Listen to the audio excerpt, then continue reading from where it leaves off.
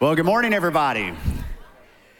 Well, we're not going to get some Tupperware and surprise you from behind and get you baptized today, but the same question that the patron saint of Mexico, Nacho Libre, said, why have you not been baptized? We're going to unpack that a little bit as we jump back into a series going through one of the greatest letters ever written, one of the 27 books of the New Testament, one of the 16 books that the Apostle Paul wrote, one of the letters, 16 letters that he wrote.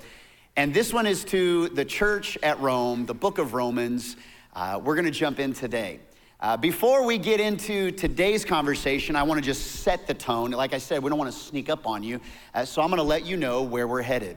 I'm gonna unpack something that is maybe very familiar to those that have been in church at any amount of time, and that's water baptism. But something that can be so familiar, sometimes we can miss out, misunderstand, miscomprehend the beauty of it, the importance of it, the nature of it, and why it is a very important step in the life of a believer.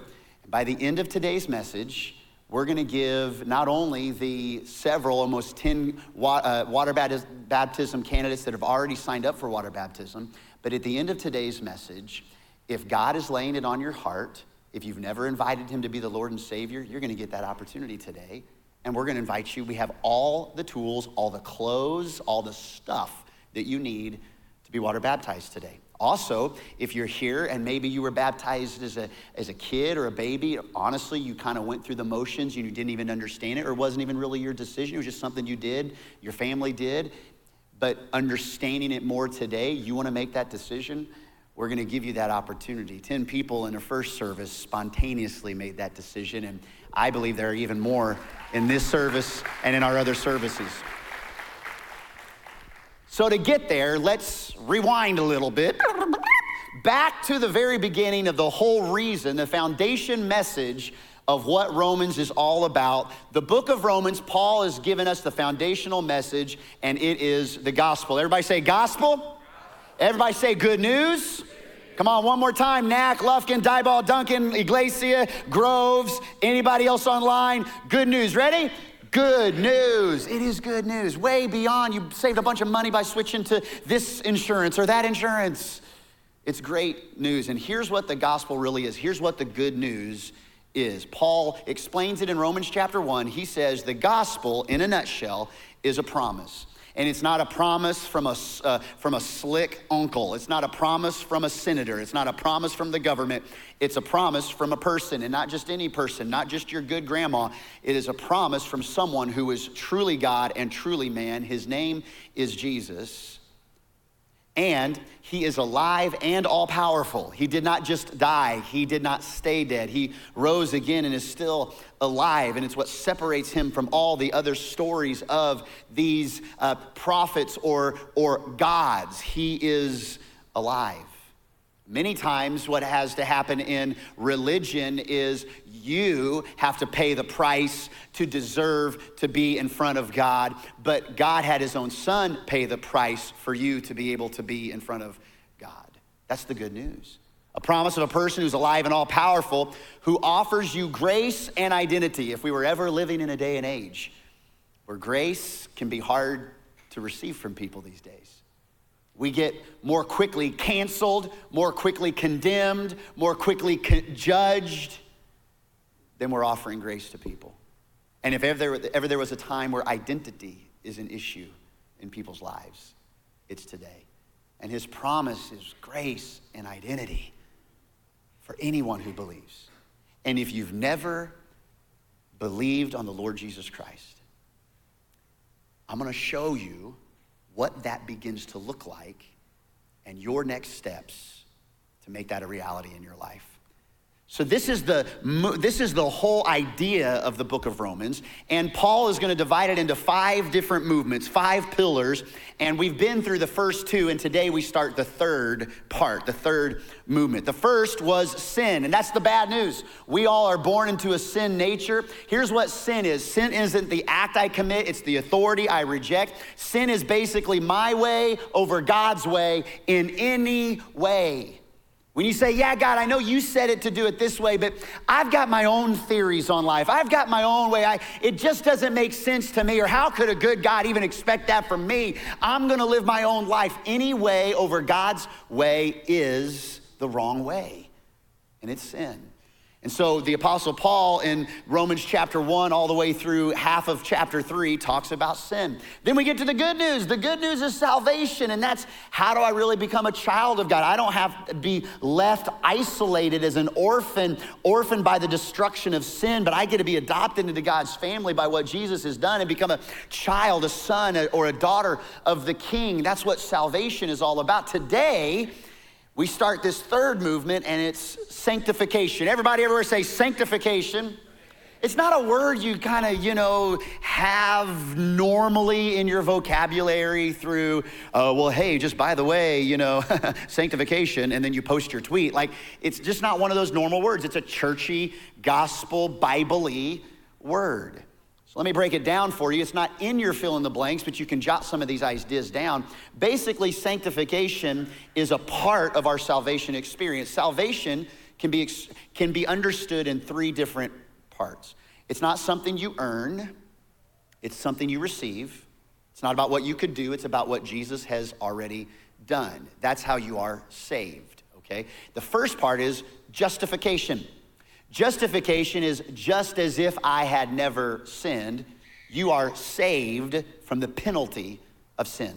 Instead of the gavel coming down and condemning you to eternal separation from God because of you choosing your way over God's way in any way, because of what Jesus has done and the perfect life he lived, he places that on you. You're covered by his rightness instead of your own rightness or your own righteousness, and you are justified by faith in what he has done.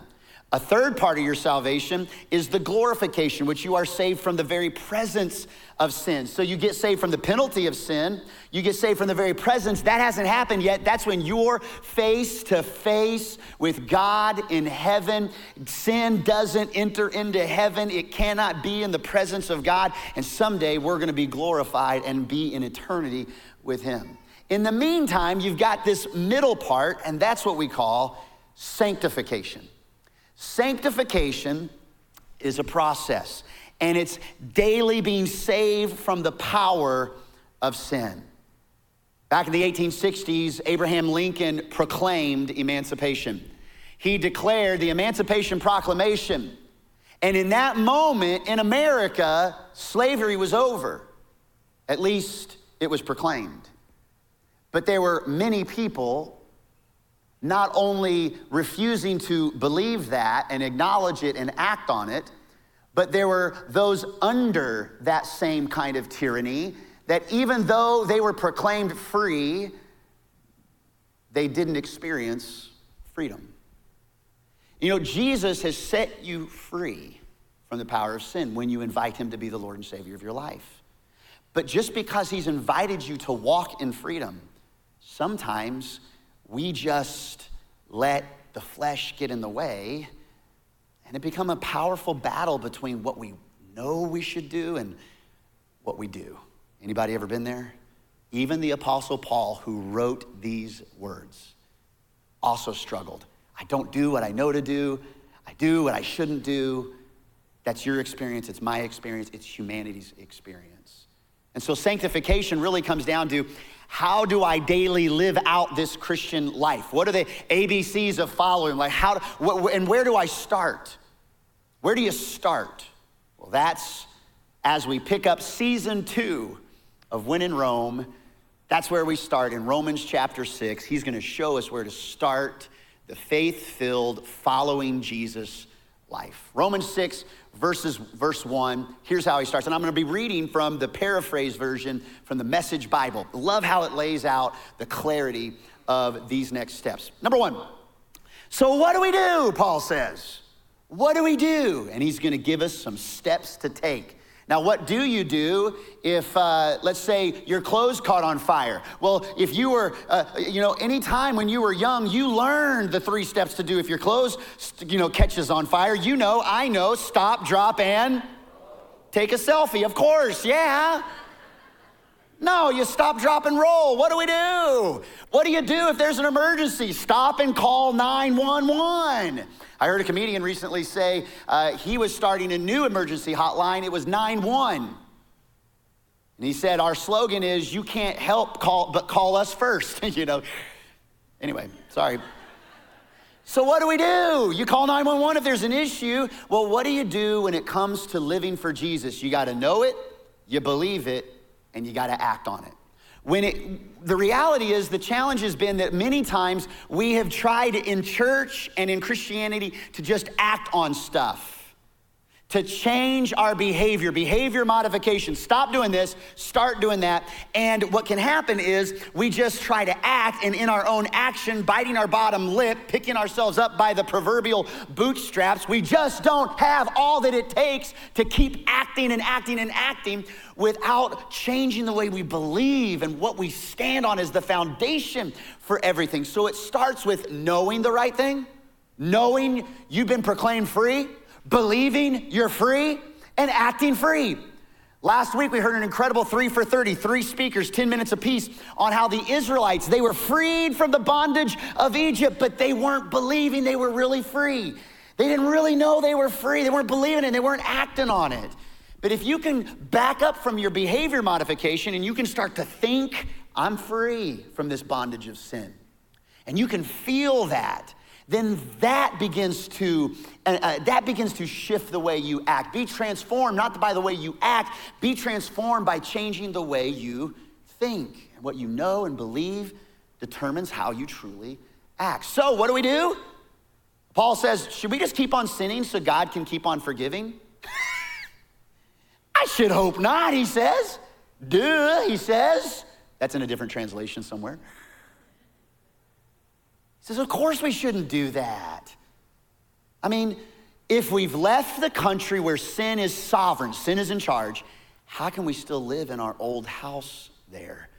God has invited you to move out of that old house, move across the line, and find your citizenship in a different country, a country that will never burn up, a country that will be eternal. It's a citizen of heaven is what God has invited you into. Or didn't you realize we packed up and left there for good? When you invite Jesus to be the center of your life, that's what you're doing. You're packing your bags and you're moving out from that old life.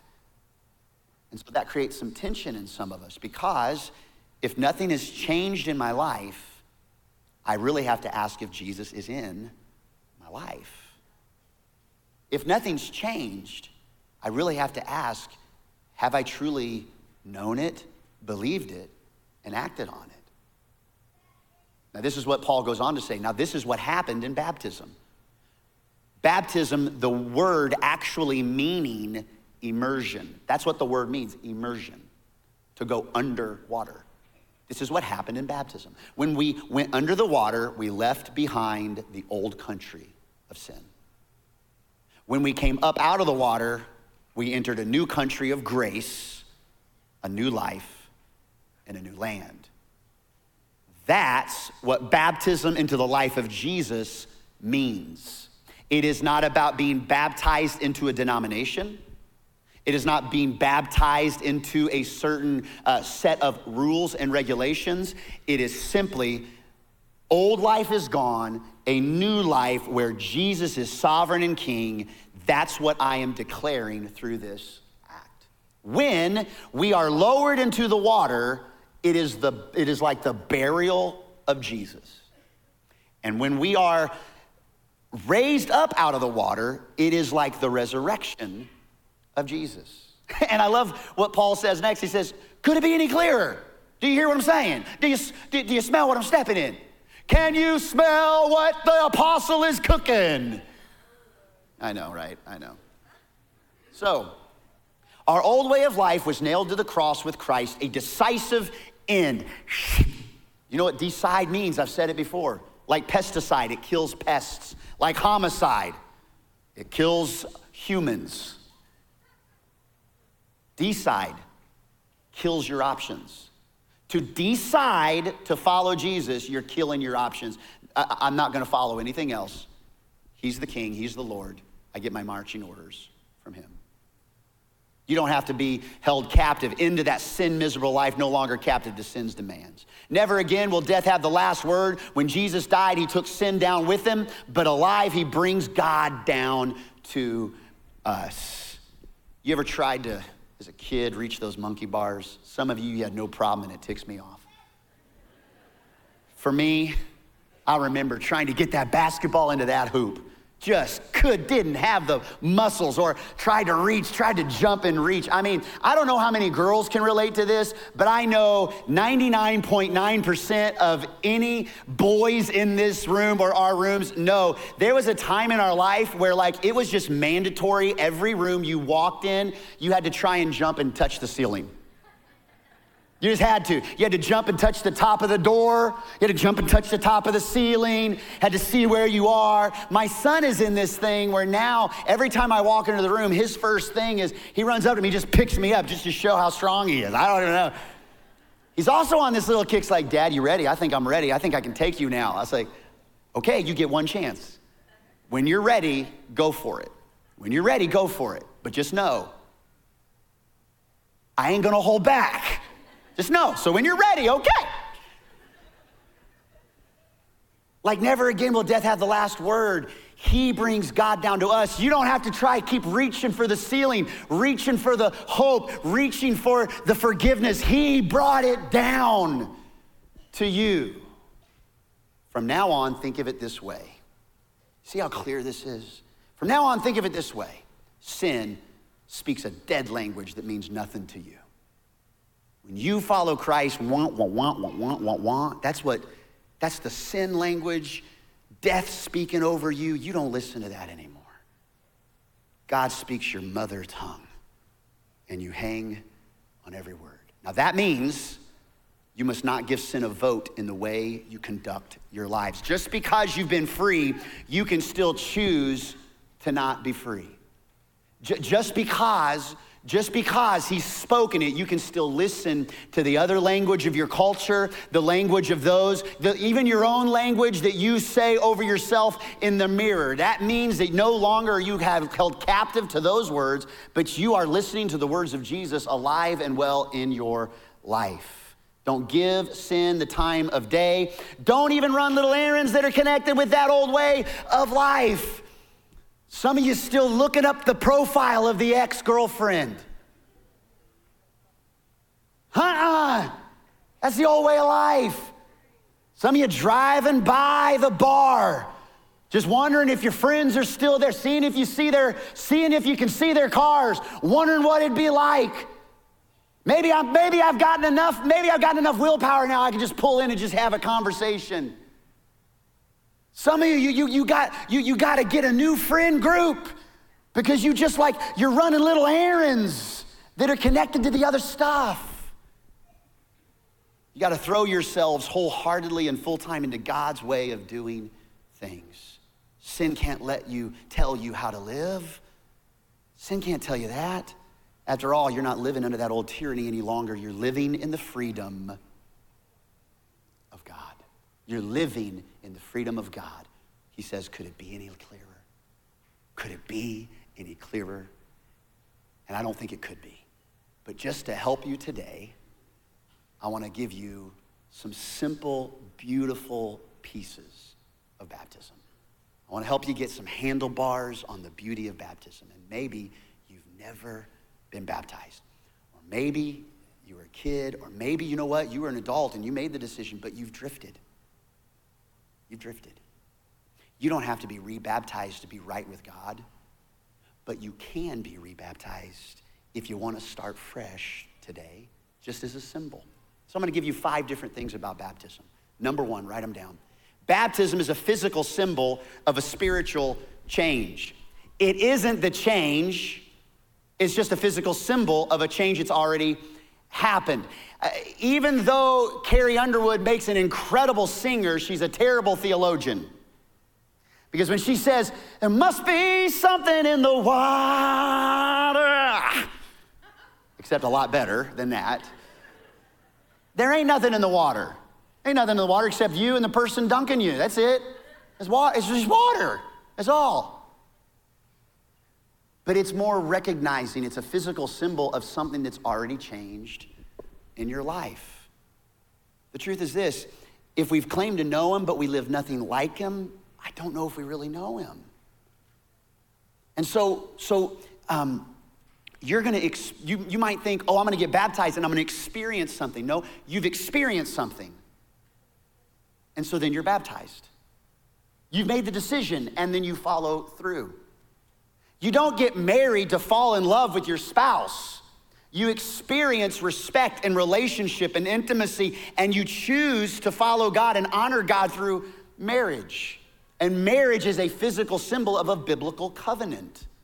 That's what it is. It's a symbol. It's a symbol of something that is very important biblically, has nothing to do with what government says about it or how even government defines it.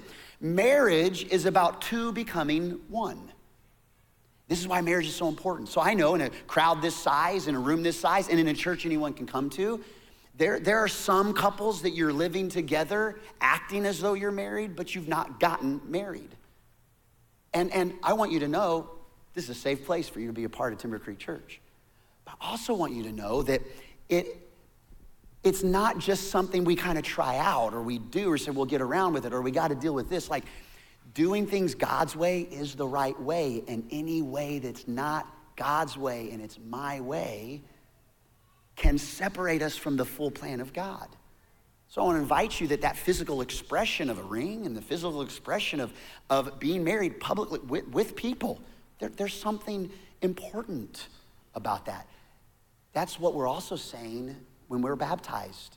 It's a physical symbol of an intimate relationship that we started with Jesus, and we're committed to that relationship. Number two, baptism is a physical picture of a spiritual bath. It's a physical picture of a spiritual bath. You know what's crazy? You and I are usually the last people to know that we stink. It's amazing. Other people know faster than you. Everybody knows you have bad breath, except you. Like, thou shalt never refuse a breath mint. Take it in the name of everybody around you that loves you. Like, but we don't know. That's why the 12-year-old's like, yeah, I don't know. You need to take a bath, buddy. I'm fine. I took one 3 days ago. No, you need to take a bath. Go. And here's what I don't think is fair. Like, Janet at any time in our marriage could easily say, woo, you stink. And I'd be like, oh, sorry, okay. But if I went to her and I said, ugh, you stink. Full confession, on our third date, we went and we threw the ball together. Went out to Getzendaner Park. We threw the ball together, hung out, had fun. When I took her back home, gave her a hug, told her goodbye. When I gave her a hug, I thought 3 dates meant we were super, like, totally close. And I went, ooh, you kind of worked up a little stink. And I said it in like, I don't know if we were in love yet or not. I was in love. I said, oh, you kind of stink. And she went, okay, well, see you later. And she walked in, and this was when, and kids, we used to have cell phones, but they had a cord and they were connected to the wall. They were called telephones. I could kind of sense a little bit of the atmosphere was changing in our relationship in that moment. And so when I went back to my dorm room, I waited for a minute, then I called her up, and her dorm partner picked up the phone. Her name was Amy, and she's like, hello. I said, hey, can I talk to Janet? I don't know if she wants to talk to you right now. She seems a little upset. I said, oh, okay. I hung up, waited a few minutes, called her back, said, can I please just put her on the phone? Hello? I said, hey, are we good? Did I do the thing? I don't know, maybe you told me I straight up stank? Am I lying? It was and the truth was, I didn't realize what beauty really smelled like. To be honest with you, I had never experienced what glistening was all about until that moment. And I promise you, I have never said, no, I can't say that. Now she runs on these long runs and comes home. Oh my gosh. She came home one time after a 17-mile run. She smelled like the back end of a taco truck. And what I mean by that is salty and asphalt. I don't even know how you do that. I didn't realize this was gonna be the last time I ever preached. You ever go a little too far? Probably I just did. Moving on. Listen. This isn't just like a funny thing. The truth is, we think we're a lot cleaner than we really are. Jesus spent time with unclean people. And until you can realize just the depth of your inability to wash yourself, you won't understand the beauty of baptism. It's a spiritual bath where Jesus cleanses you a way that you could not cleanse yourself. Number 3, baptism's a funeral service for sin's power over me. You know, next time you go to a funeral, you could ask this question of the person in the casket, or at least the physical representation of that person in the casket. You could ask this: I wonder what they're worried about. Can I tell you? Nothing. I wonder what they're afraid of right now. Well, beyond what eternity is like for them, I can tell you that that's not even an issue anymore. When we're baptized, it's a funeral service to that old way of living. I'm not who I was back then. And I'm not going to live in a way where I'm worried all the time. We have one foot in the citizenship of having faith in Jesus and trusting him and having faith in him, but how often do we put the other foot in counterfeit faith? You know what counterfeit faith is? Faith believing in what you can't see. But you know what worry is? Believing in what you can't see. Faith is believing in God. Faith is believing, fear is believing everything that's gonna go wrong. Worry, it's faith in what you think might happen that's out of God's control. Faith is saying God is in control, no matter what happens. We have to have a funeral service for that old way of living. The truth is, you're gonna try, and you won't ever try enough to really be good. You know who the good moms are? You know who the good moms are in the room and around the world? Good moms are usually the ones that are saying, I'm not good enough. I need to be better. Because they recognize, as hard as they try, they don't have all that it takes. And so because they're trying, they realize just how hard it is to be perfect.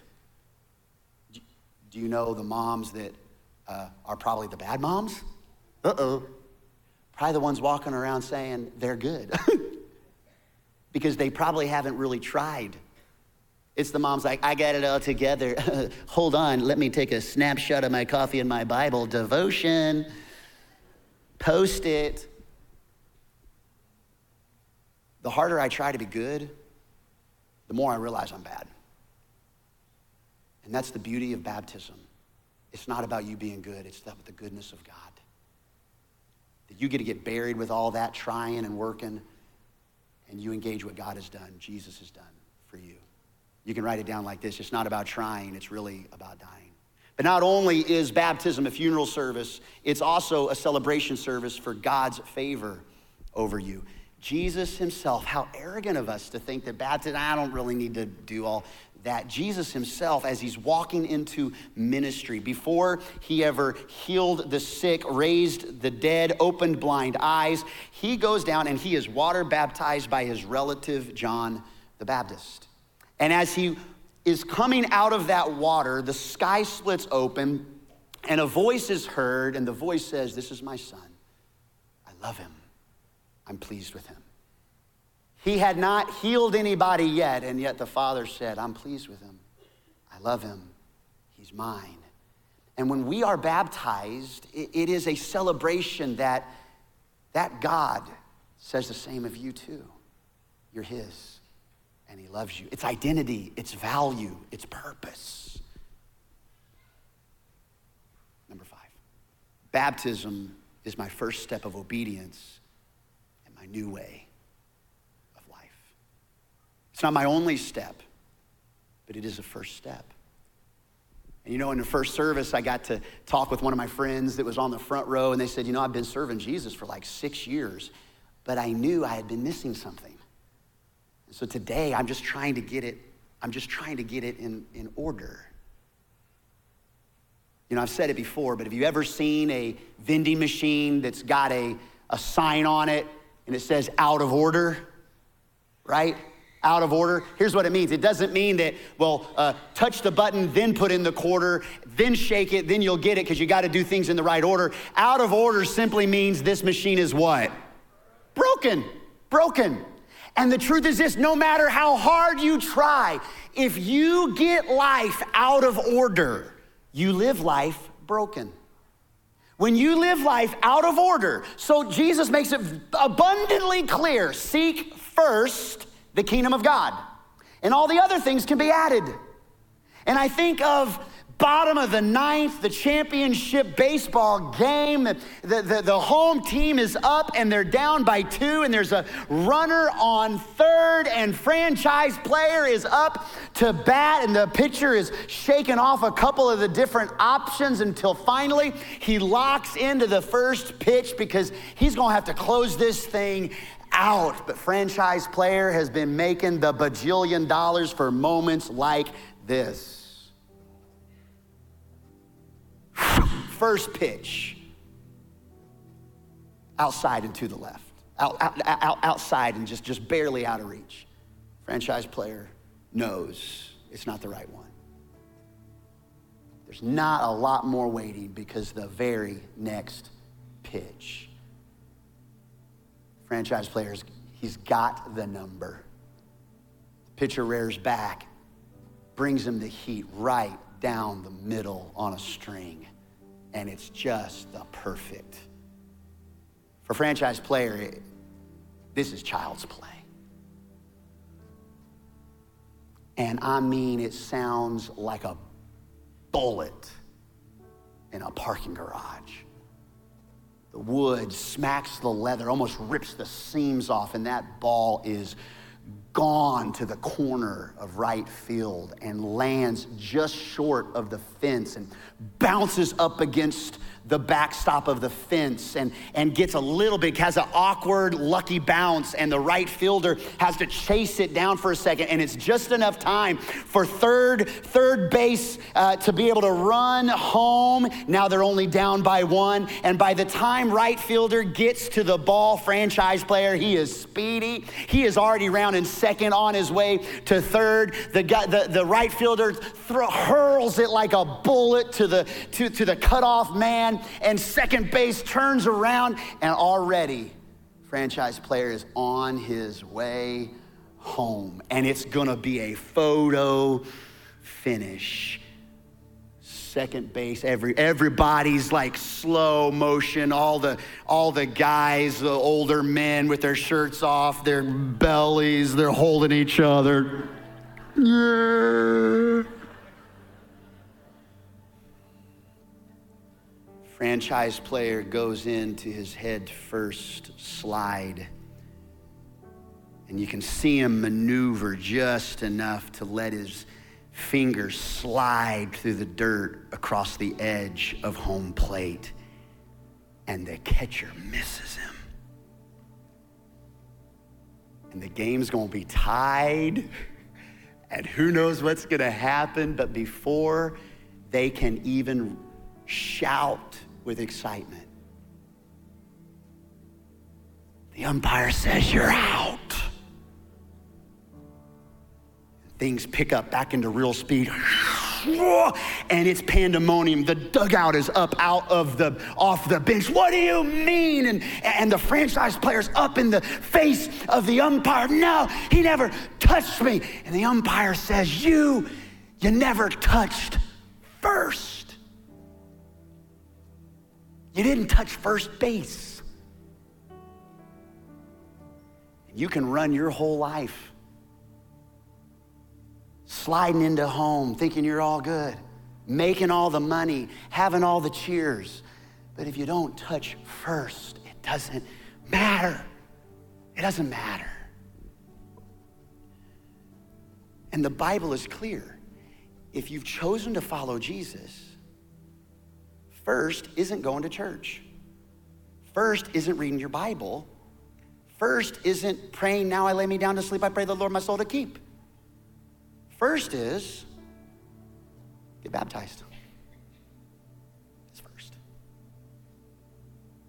Now, before we shift gears and crank up a worship service and celebration, let me just say, for those of you that are being baptized today, and those of you that are wrestling right now, if I should be baptized today, for the first time or maybe the first time in a long time, because this is going to be a symbolic day for you. Let me just tell you that after you towel off, here's what you can expect. After you towel off after the baptism, here's what you can expect. You're gonna face temptation. Jesus, when he's baptized and God says, that's my boy, I love him, I'm pleased with him. You know what happens? He goes into the wilderness for 40 days and he's tempted by the devil. Whenever there's a great victory in your life, just know the enemy's gonna come in like a flood. So you will face temptation. You'll face temptation. But you must not give sin a vote in the way you conduct your life. Don't give sin a vote. And this is like a birthing moment for some, or a rebirthing moment for some. And do you know on the day that the church was birthed in the book of Acts, Acts chapter 2,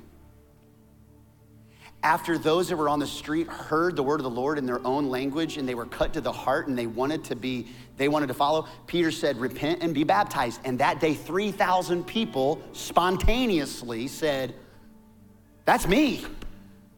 That's me, I need to be baptized. Why haven't I, do you know they had already been baptized? Just know this. If you were going to the temple, to the synagogue, in order to be right with God, you would go into a baptism pool to go into the temple so that you could be clean to be able to worship and offer your sacrifices. They've excavated, there are dozens of baptism pools in front of the temple steps. I've been there, seen them. So this wouldn't have been the first time. But because they knew this was the time that changed everything, they were baptized.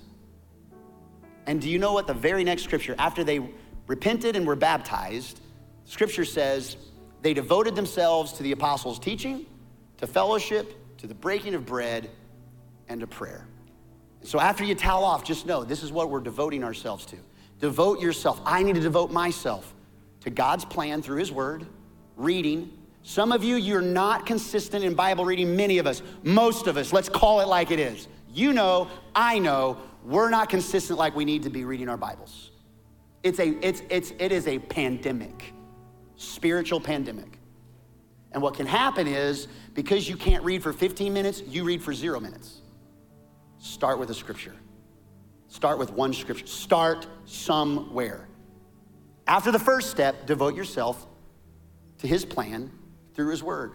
God, what do you want from my life? Start reading his word. Some of you don't need to hear his voice, you need a verse. You don't need his voice, you need his verse, because that is his voice to you.